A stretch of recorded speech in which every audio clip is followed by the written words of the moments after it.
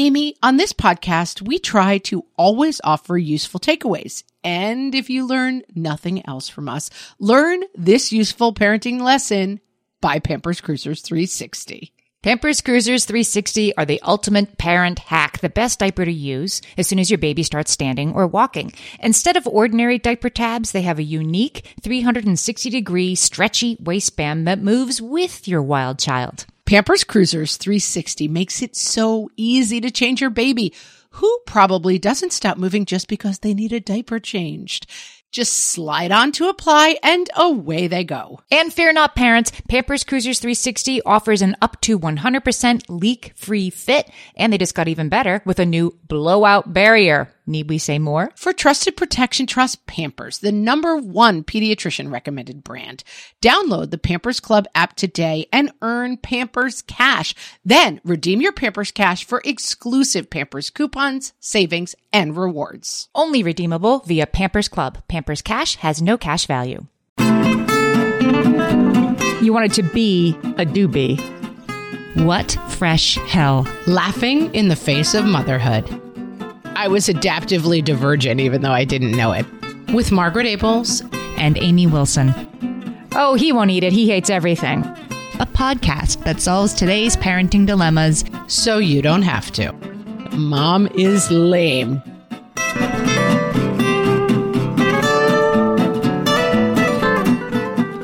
Hello, everyone, and welcome to What Fresh Hell? Laughing in the Face of Motherhood. This is Margaret. And this is Amy. And you guys, let's start with mailbag. Mailbag.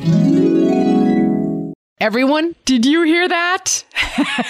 That is our brand new mailbag theme song. It's not really a theme song. It's a sound cue. It's a sting. It's a sting. Oh, Jinx, buy me a Coke. It's a sting. That's what we call it in the biz. It's a sting. Mm-hmm. Janelle Lake is a harpist from Chicago, and she's also a listener. And so she sent us that wonderful mailbag cue. Thank you, Janelle Lake, Chicago harpist. We have so many talented listeners.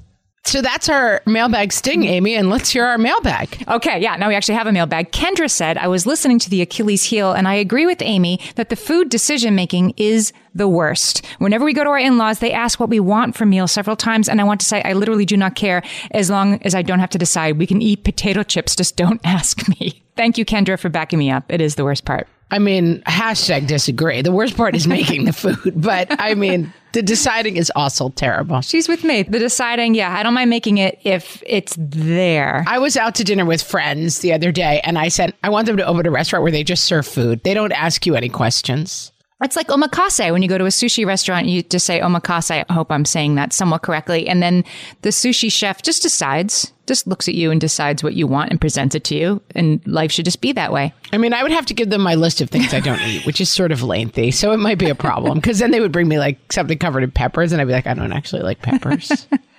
But all right, deciding is for some people the hardest part. For me, cooking the food.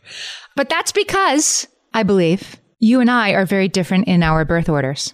And I think our personalities are very different. It's very true. You're an oldest child. I am a super duper oldest. I'm the oldest of 6 kids and 25 grandchildren. You're an alpha oldest.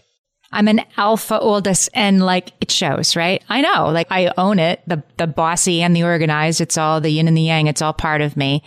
And I would say if people had to guess which one of us was the free-spirited, independent, challenging, I'm going to do things differently child, it would probably be you. And that's a middle child or a youngest child? That's a middle, yeah. Middle. Middle is a rebel. Youngest is a peacemaker. I'm a lower middle, and I was a youngest for 5 years, and then the interloper, my sister, was born. So I was transferred from a youngest to a lower middle, which was not a great... Yeah, so we're talking about birth order, Amy, and we've talked about this before on the podcast. We have. I'll put the link to our earlier episodes in the show notes for this episode and, on whatfreshhellpodcast.com so you can find them. We did a deep dive very early in our podcast history, and we found out this started in 1874, the study of birth order by Charles Darwin. He noticed that the members of the society he was part of, some, super duper white male club, only had oldest children in it or had a preponderance of oldest children. And he wanted to see why that was. And thus began the study of birth order.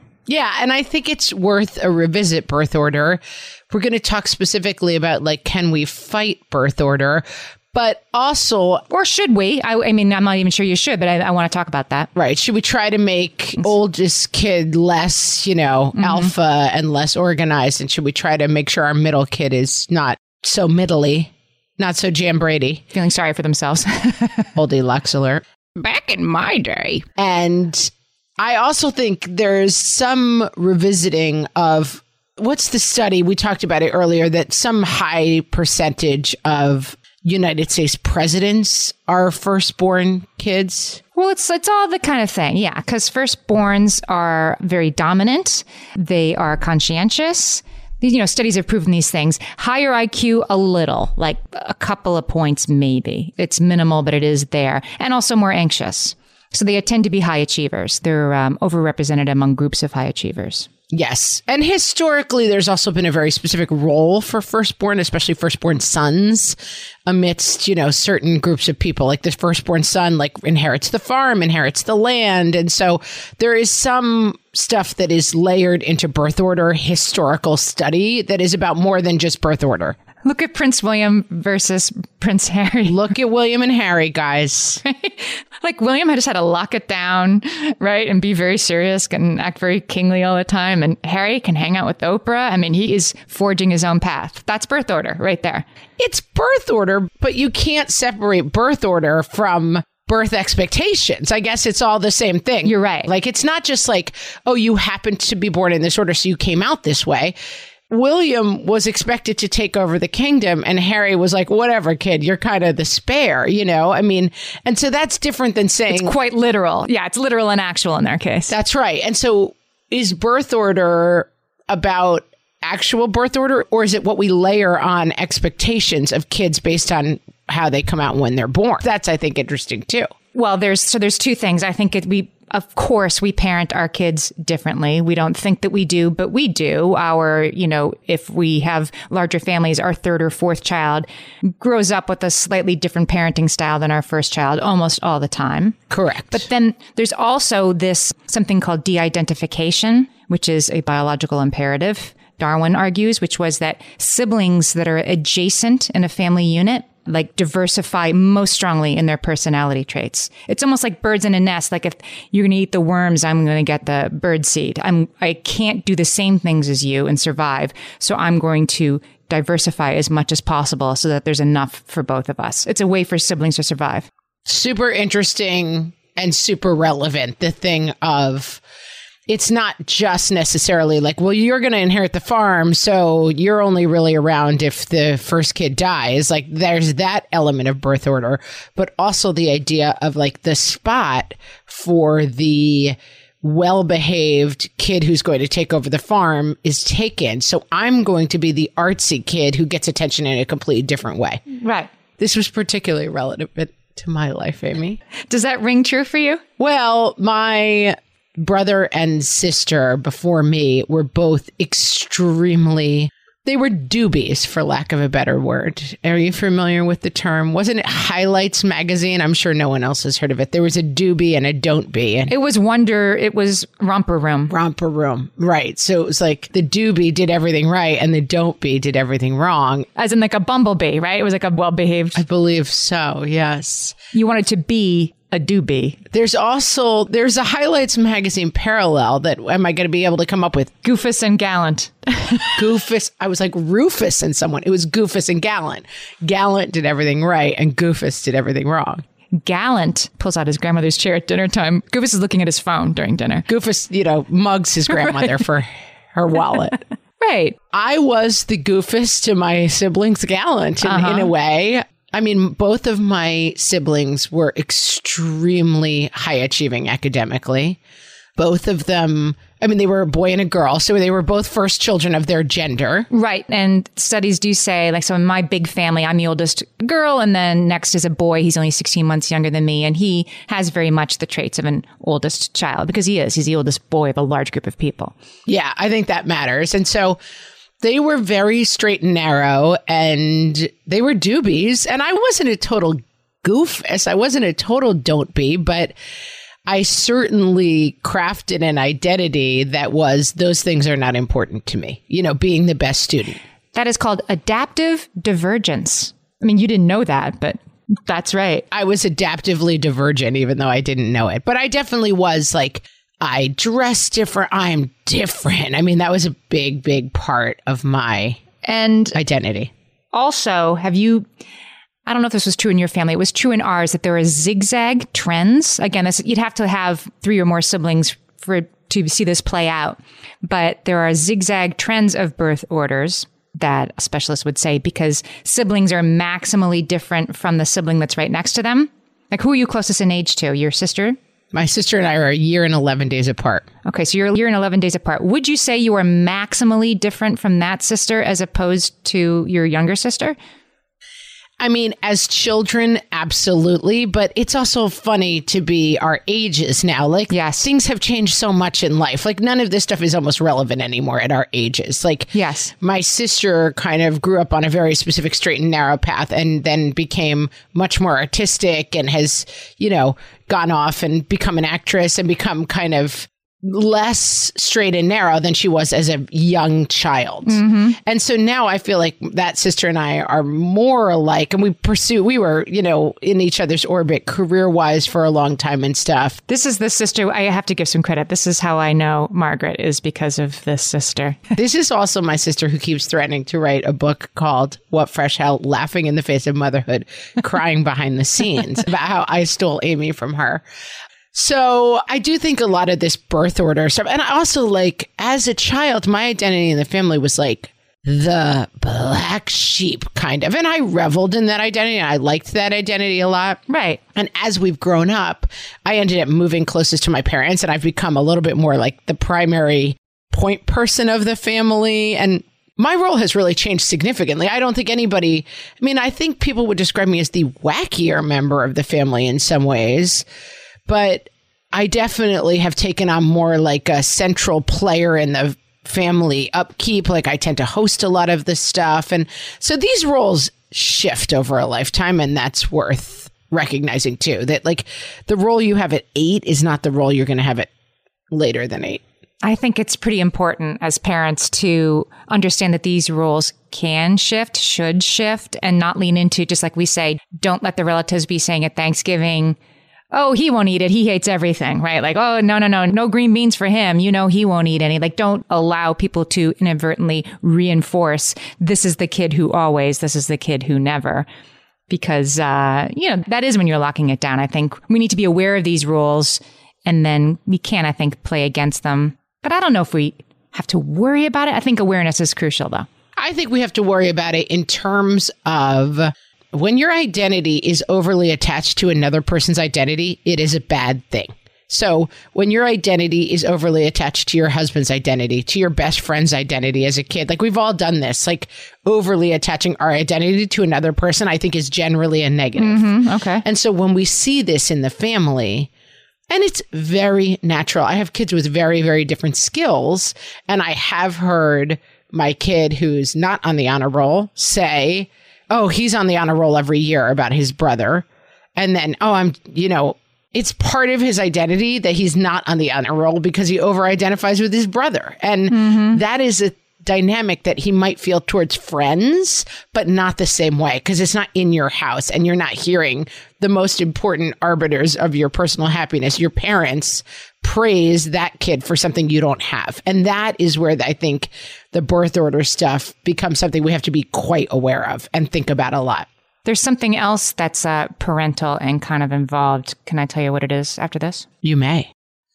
Margaret, exciting news. I am about to have a new baby nephew. And believe it or not, this will be my 13th nephew. Amy, you're ready to give up your amateur status. You're a pro aunt at this point. Our family has seen a lot of babies. And as soon as they start standing or walking, I send them all a whole lot of Pampers Cruisers 360. Pampers Cruisers 360 don't have ordinary diaper tabs. Instead, they have a unique 360-degree stretchy waistband that moves with your newly mobile little one. Pampers Cruisers 360 offer a gap-free fit that is up to 100% leak-proof. Crucial once your baby is quite literally up and at 'em. And that gap-free fit helps prevent your baby from taking off their diaper, a habit you do not want them to get into. You can say that again. And Pampers Cruisers 360 just got even better with a new blowout barrier. Need we even elaborate on the need for that, friends? For trusted protection, trust Pampers, the #1 pediatrician recommended brand. Download the Pampers Club app today and earn Pampers Cash. Then redeem your Pampers Cash for exclusive Pampers coupon savings and rewards. Only redeemable via Pampers Club. Pampers Cash has no cash value. Hello, Hellions. You know we listen to a lot of podcasts that aren't our own, and today we want to tell you about a podcast that really speaks to us and will speak to any parent of a child with special education needs. The podcast is called Understood Explains. This season of the show is hosted by teacher and special education expert Juliana Urtubey, and it's all about how to navigate individual education plans, also known as IEPs. The latest season of Understood Explains covers topics like how to tell if your child needs an IEP, and it busts common myths about special education. One of my kids has an IEP, and I found this podcast so validating and so helpful. I feel better equipped to advocate for my child's educational needs now. This podcast is helpful for parents in many different situations, whether your child already has an IEP or you're just starting to wonder if they might need extra support in the classroom. Juliana has content for kids of all ages and for kids who are learning English as an additional language as well. To listen to Understood Explains, search for Understood Explains in your podcast app. That's Understood Explains. So another reason I would argue that this matters is something called split parent identifications. And this is also part of the birth order thing, that siblings can avoid competition. Again, this is not something we think about and decide to do, whether we're 2 or 32. It just kind of happens that siblings avoid competition by identifying if the oldest kid is a daddy's girl, a mommy's boy, whatever, the next child will naturally identify more with the other parent in order for there to be sort of enough parental attention to go around. And I read that when I was doing this research and I thought, okay, that's kind of why this matters. You want to be aware of split parent identifications, which aren't necessarily a bad thing, but they're definitely something to be aware of and maybe play against when you're deciding who's going to run errands with mom today. I don't see that. I'm trying to think about that because sometimes you say things and you have studies and I'm like, oh yeah, that makes sense to me. That doesn't make as much sense to me. I feel like the parental identification in our household goes in very strong waves. Like they were young, they were really mommy. And now that they're tweeny, they're like, mom is lame, dad is cool, you know? And I don't know. That's interesting to me. And then there's puberty, and there's also developmental stages. Like any 1.5-year-old is only mommy can, cut my meat, right? And then, right. Then a lot of 3-year-olds are like, dad's awesome, mom. Mom keeps the rule book and la-mo, right? I guess I don't totally see this either, but that would be something to be aware of in your family. Yeah. And I think birth order is one of those things to me that it is in a list of things that are interesting, but it should never be the first thing that's most interesting. That this can happen if you have a high needs child, that your other child is not getting enough attention, let's say, because you have a high needs child or a child who is momentarily high needs. Like you have a kid who's having a really hard time socially in school. Your other kid is getting less attention. They're aware of that, whether or not you think they are or not. Right. And so for me, I think that does play out. It can play out in birth order in terms of Amy and I spent some time yesterday with our children together, something we have never done before. We should have led with that. We have never had all 6 of our children in one space ever. And we did it yesterday. Very randomly, we spent the day together yesterday. We had a free day and we were like, hey, let's get together with the kids. We had a great time. But it was fun because I've obviously heard her talk so much about her kids. She's heard me talk so much about my kids. And the kids had an amazing time. It was a fun day. But I was thinking about this in terms of birth order because one of my kids who was there was having a lot of trouble controlling the volume of his voice. He is a very loud child. And he happens to be my middle child. And it's kind of like, not to put too fine a point on it, but like, why is the middle child who is, stereotypically gets the least attention? Why is he the loudest kid? I mean, we were kind of laughing about it. We would be several 100 yards away from him. They'd be playing, somewhere 4 football fields away. And you could hear every word he says. He's just a very loud person. And it's because he had to be loud to be heard literally and figuratively. Yes. And so that is something, it's real. It causes actual real consequences. That's something we're working on, As Amy will tell you, I had to say probably a half a dozen times, like, let's quiet down a little bit. We're inside, whatever. Yes, but I will say it's something that's much more, it wasn't like, I was like, boy, that kid's loud. It was something was much more present and you were paying more attention to than I think other people were. Because it's your kid, of course. You're like, is my kid doing this right? Is it my kid doing that right? He's not that loud, you guys. For sure. But it's definitely something I noticed with him overall, this thing of like, okay, one thing we need to work on a little bit is like the volume of our voices. I have the same problem myself, so I'm sympathetic to it. Mm-hmm. But I think what I'm saying about birth order in general is that it's a good arbiter of like, are there qualities that are emerging here that I can see the source of? Can we attack it from the source as well as attacking the behavior? And so one thing, and truly, my husband and I have had times, because our middle kid is also kind of our go along, get along guy. He's fun, always having a good time. He rarely complains. And he's independent. Your middleborn and my middleborn are both sort of independent, like can sort of figure it out, right? But as a result, it becomes a little bit of a cycle, right? Where like they get less attention because they need less attention, but nobody needs no attention. And especially when we've had other kids going through more high needs situations, my husband and I have occasionally said, we need to concentrate on paying more attention. We need to put it on our to-do list. Pay more attention. When we're going to the store, hey, do you want to come with us? And really go out of our way to fight against the thing of like, this kid needs the least attention, but we're seeing some attention-seeking behaviors. And the solution to that is to pay more attention to this kid.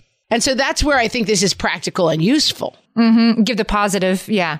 Because your middle child, again, stereotypes that I think are usually pretty bear out in my experience, that the middle child is particularly interested with fairness and justice and who's getting more than me, as in everybody. But it is true, like when you think about, we actually did a whole episode on middle children too, and I'll put the link to that episode in the show notes. And we talked about how so many of the stereotypes that we have about middle children is that they're sort of forlorn, jealous because of the situation that's been thrust upon them.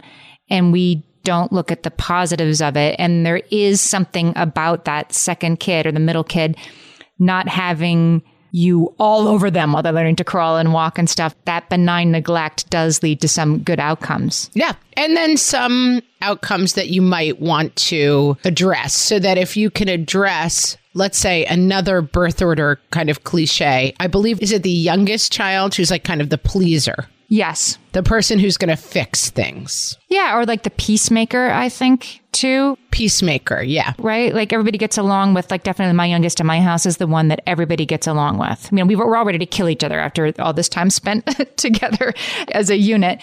And when, each one of us has had a blow up, it's like, why can't you all be more like blank, the youngest person in our family who's never any trouble to anyone? But that's something to watch for, right?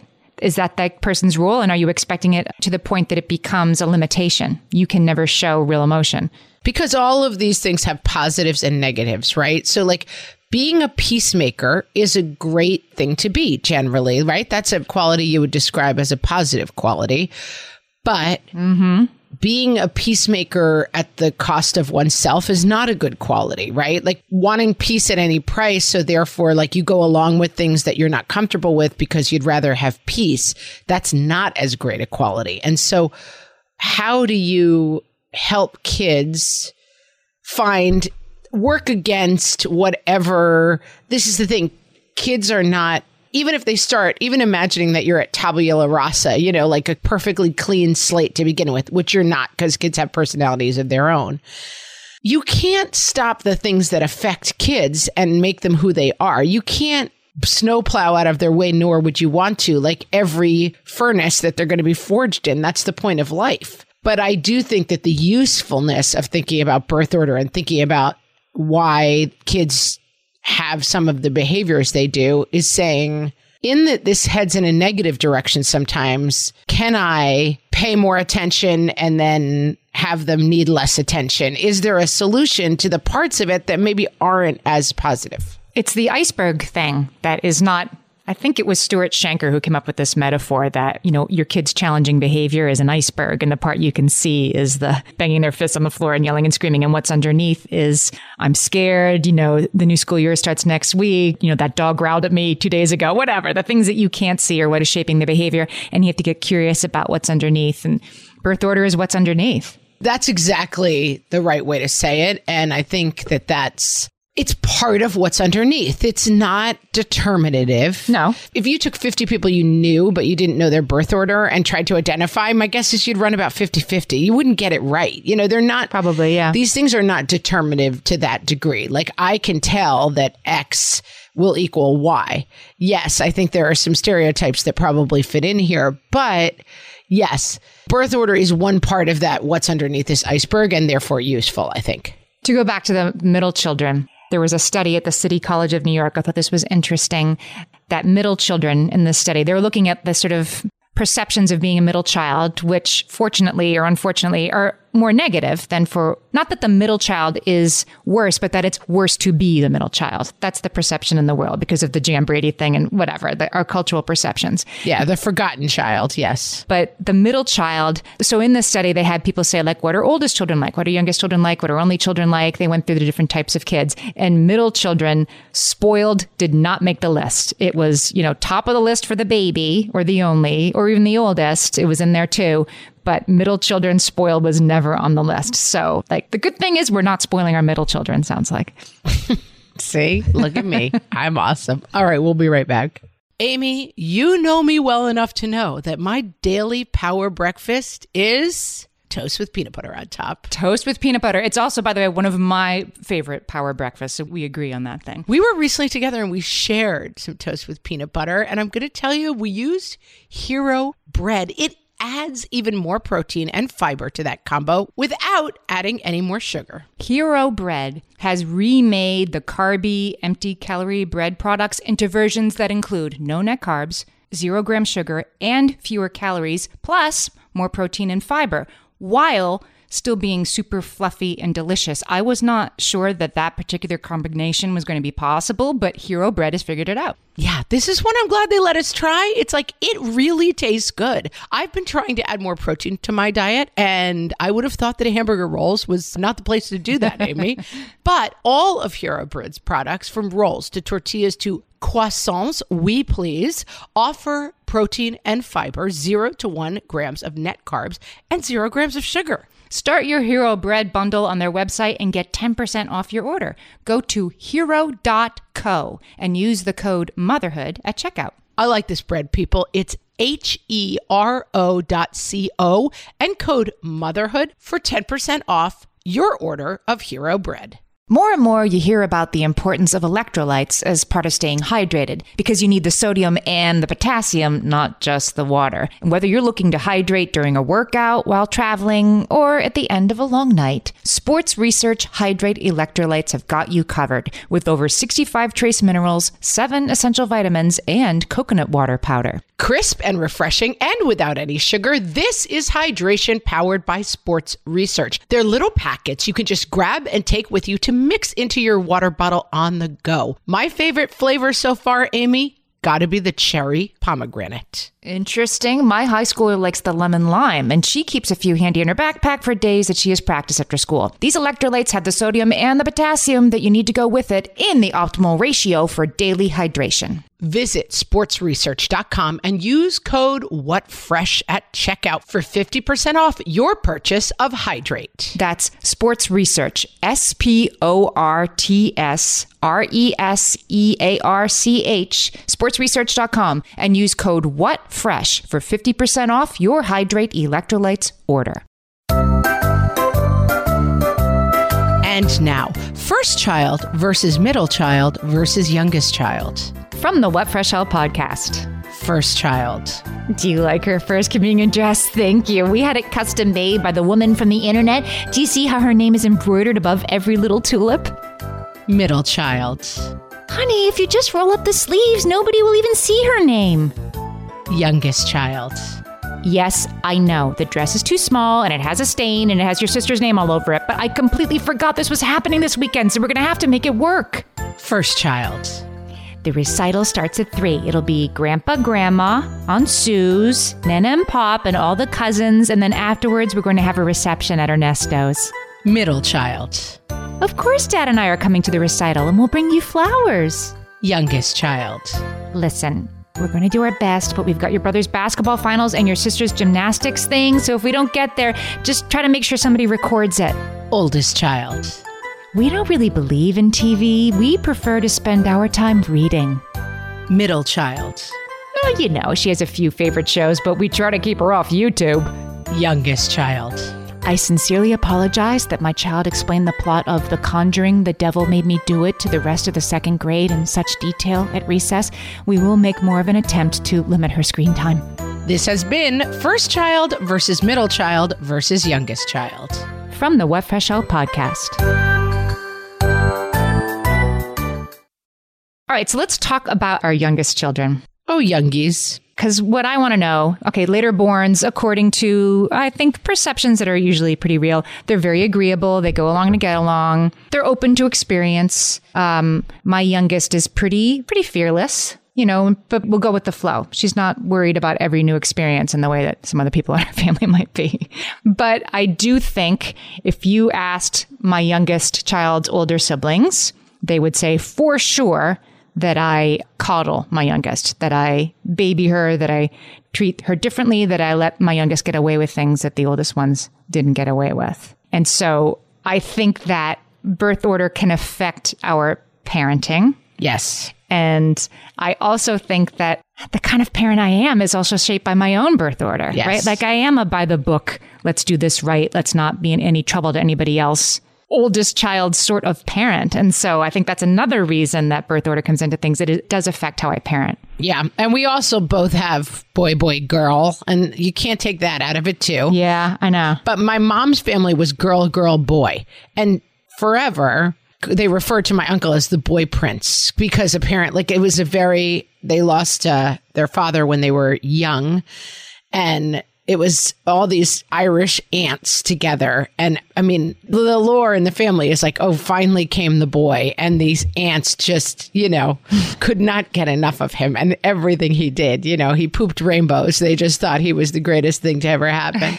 Right. And so there's a lot of factors. But yes, I think especially the youngest. My sister was the youngest after a 5-year gap.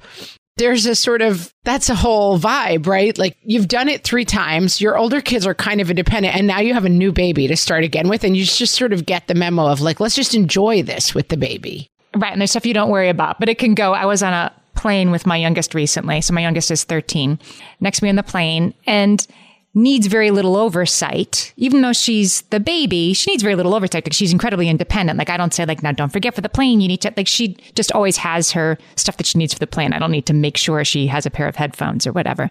So I don't oversee what she's going to do on the plane so much. Look over during the plane ride. I'm like, is she watching The Ring? She was watching like the horror movie The Ring on her phone. I'm like, you know, we both have headphones on and masks on. So I'm sort of like, you know, indicating to her, like, what's that? What are you watching? I don't know. It's called The Ring. I'm like, The Ring. What are you doing? That is totally inappropriate for you. And she was like, oh, I don't know. Like, so it was a lesson for me and, you know, the rabbit hole they could go down. She didn't really even know what it was. It was supposed to be a scary movie. I'm like, completely inappropriate for you. And she was fine with it.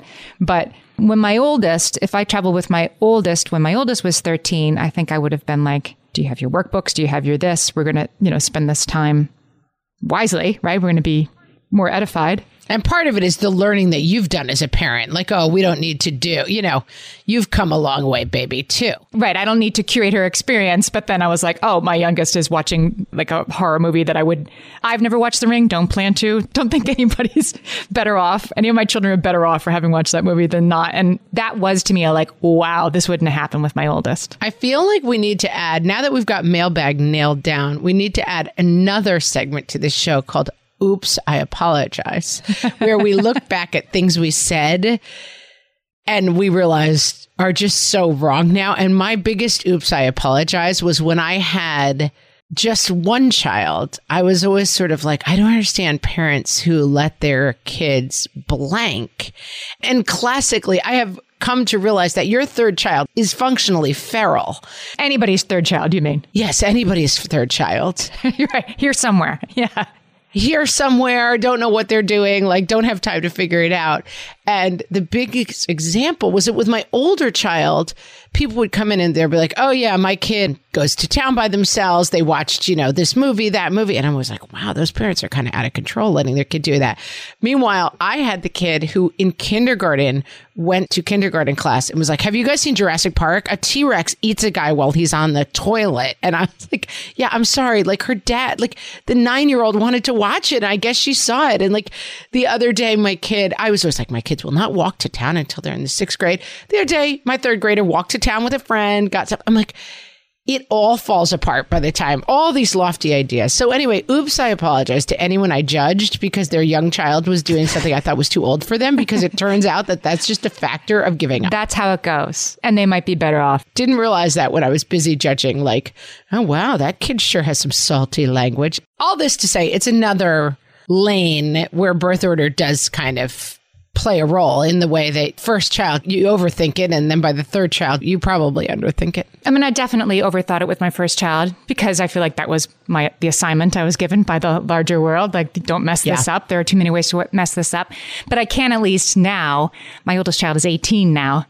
And I have had many conversations with him like, yeah, you're right. It stinks sometimes. It's hard. It's hard to be the oldest. I know. And you put lots of pressure on yourself. And I don't mean to put pressure on you, but I'm sure I do sometimes. Just have honest conversations about, I do know what it's like to be the oldest. And it can be hard. And for sure. I mean, going back to William and Harry for a minute, because they're just birth order orama, it's like Harry's kind of like, yeah, this whole monarchy thing is kind of a goof now that I think about it. And, like, I'm glad to be out of it, blah, blah.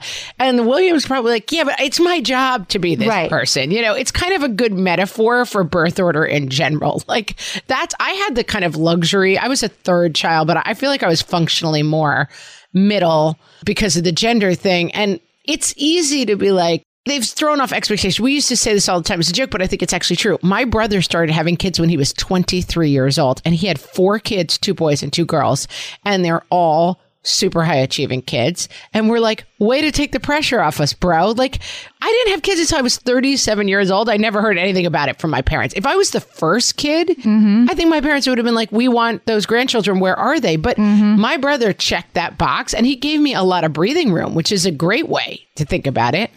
But, true. I don't know if he felt that pressure himself or that's just a choice he made. But you cannot define yourself in opposition, because the way other people define themselves, it absolutely affects you. Maybe if William had been like, the monarchy's not for me, I'm going to marry, a hippie and move to, blah, blah, blah. Then Harry would have been like, I'm going to take on this place in my family. I'm going to take up this mantle because it's important.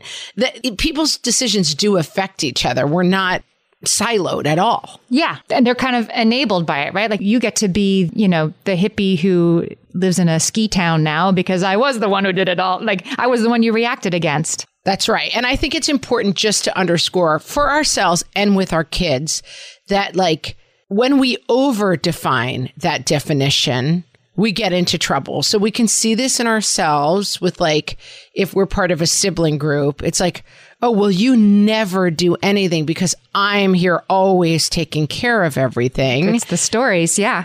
Those stories are dangerous. And so, man, this is a theme of the podcast that have been really helpful to me. This idea of when you let your birth order or your sibling relationships, no matter what they are, define you, you end up in a bad place, and that you have to recheck that all the time. And that I think when your son comes to you and says, like, being the firstborn is hard in all these ways because I have to this, that it's worth breaking it down a little bit and saying, what part is hard? Is that something you really have to do? Or is that something that you're thrusting onto yourself? And I think the reason where we're kind of goofingly, but using this William and Harry example is like, they really are locked into their roles, but it's kind of a metaphor for what goes on in every family, right? Like, well, if you take over the family business, I guess I'll have to be a surfer who, smokes weed on the beach in Cabo or whatever. Like, you have to define yourself in absolute opposition to each other, and that's something worth really checking for yourself and helping your kids check. That you don't have to be anything because of who anyone else is. Right. It's hard to fight that, but it's good to try to fight it. Right. Just this morning, I had a moment. It's early summer, and so I have kids with some time on their hands, right? So I'm handing out, okay, today you're going to do this. You're going to sign up for this thing online. You're going to clean your room, that kind of thing. And then there's jobs that just somebody has to do. Somebody has to load the dishwasher. Somebody has to walk the dog. And just this morning, just before this episode, probably because I was up thinking about birth order this morning, I went to hand the dog leash to an older one of my children. And instead, I'm like, nope, the youngest one can do this. The youngest one can walk the dog. Of course they can, because when my oldest was that age, my oldest was walking the dog, like, you need to walk the dog this morning. Just to not always give the thing that seems to have the most responsibility to the oldest person present. Right. And maybe it's because I am that oldest child, right? Like, well, you can handle it. You always do. Yes, the older ones can handle it, but it doesn't mean I should never give the younger one any responsibility. So I'm going to try to lean into that, to expect more responsibility-wise of my younger child, because there's every reason to believe that child can handle that responsibility. It's just, I have to check my own story of the baby. Yeah. And I mean, I think in general, I'm less of a birth order believer than you probably. Like, I'm sort of like, I think there's a lot of factors that go into this, but this conversation is useful to me in terms of a lot of other things, which are, it's less birth order than it is for me, this idea of, what did you call it? Like defining yourself in opposition.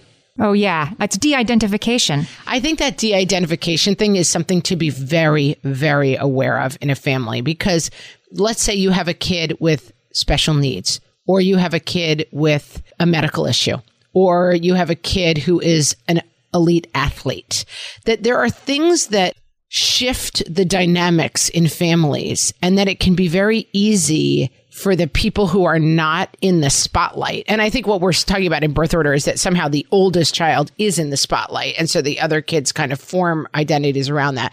That spotlight shifts for all sorts of reasons. Yes, it does. And really trying to keep an eye on, like, where is that spotlight on any given day? Is there someone it's never on? So if you have, let's say you have an elite athlete, or you just have a kid who's like a really good soccer player and you're doing a lot of travel soccer, or an ice skater and you're spending a lot of time at the rink and the other kids are like eating their, ravioli out of the thermos in the car, whatever that dynamic happens to be, it's natural that you pour, or even more naturally, if you have a kid who has a chronic illness, has any kind of a special need, that you're researching that, you're pouring a ton of information on that.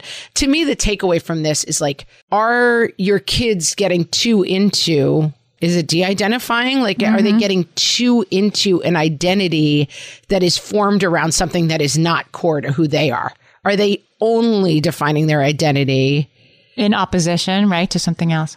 In opposition to another person in the family? And that seems to me very worth thinking about. I mean, I think it's pretty universal. So it isn't like, don't let your kids de-identify. We're not saying that. It's just more that they're going to. Oh, no, they're going to. They're absolutely going to. Right. But look at why that is. Right. And look, are there parts of that story that can be softened or pushed back against in any way by who we choose to go run errands with us today? Yeah. Or who we choose. Like, the last time we talked about this birth order thing, there was something that, like, dun, dun, dun.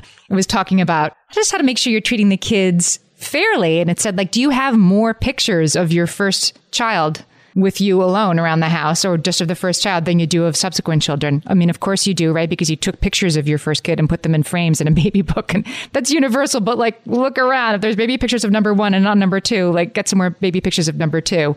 Ask the middle kid what's for dinner tonight. Make the youngest kid walk the dog once in a while. Just make sure you're not leaning even more into these roles. Yeah. And I think that takes some time. I haven't thought about it quite this way before. And it's funny because we've talked about stuff around this a lot. It's worth taking some time out and sitting and having a conversation with your spouse, or doing it by yourself with a piece of paper. Like, what are each kid's kind of strengths and weaknesses, and where do we spend a bulk of our attention with our kids? Because I think that that's something I've never really done. And I'm sort of like, oh, life is life. Oh, well, we just keep moving along.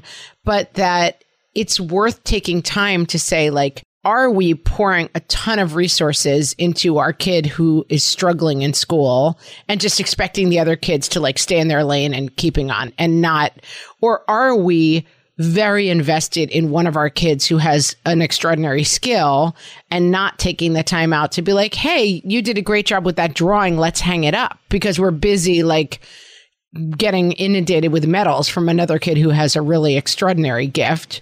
And very, very importantly, your goal is not absolute equity at all times. That is not realistic at all. Some people take up a lot of space in the world and take up a lot of oxygen out of a room for all sorts of different reasons. And some people don't. And like, you're not going to fight it all the time. But I do think you want to avoid the William and Harry situation where it's like, you're king and not king. And that's the only two roles available to you, because I think what happened to them is what's going to happen is that they're going to lose their connection to each other, and they're going to have some like bad feelings about the family. Yeah.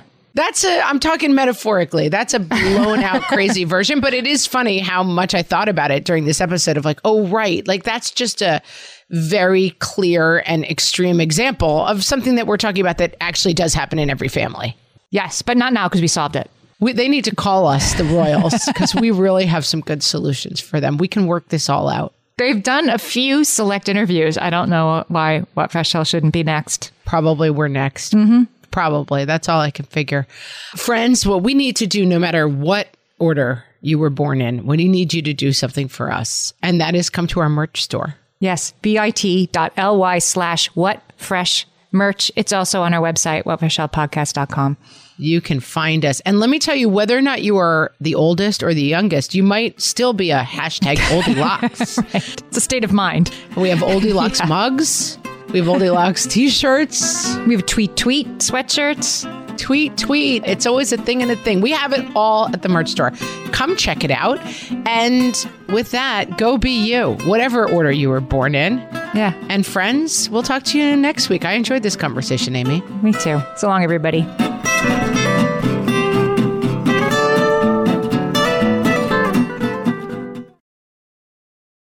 Margaret, it's an exciting news day. An exciting news day indeed, Amy. A few years ago, we launched our first spin-off podcast, Toddler Purgatory, hosted by the hilarious Blair Brooks and Molly Lloyd. And guess what? Now Blair and Molly are back with their all-new podcast, Unsticking It. You know Blair and Molly as two busy moms and actors, and somewhere between potty training and the pandemic, they both felt like they lost their creative kaboom. In their new podcast, Unsticking It, they are going to talk about how all of us can get back to what lights us up after motherhood. Amy, I need this. Me too. And Blair and Molly will be talking to fellow imaginative minds. We're talking actors, artists, and creators of all kinds about how we can all unstick ourselves from whatever muck we're stuck in. Follow, subscribe, and listen to Unsticking It wherever you get your podcasts. That's Unsticking It with Blair and Molly, because sometimes life sucks.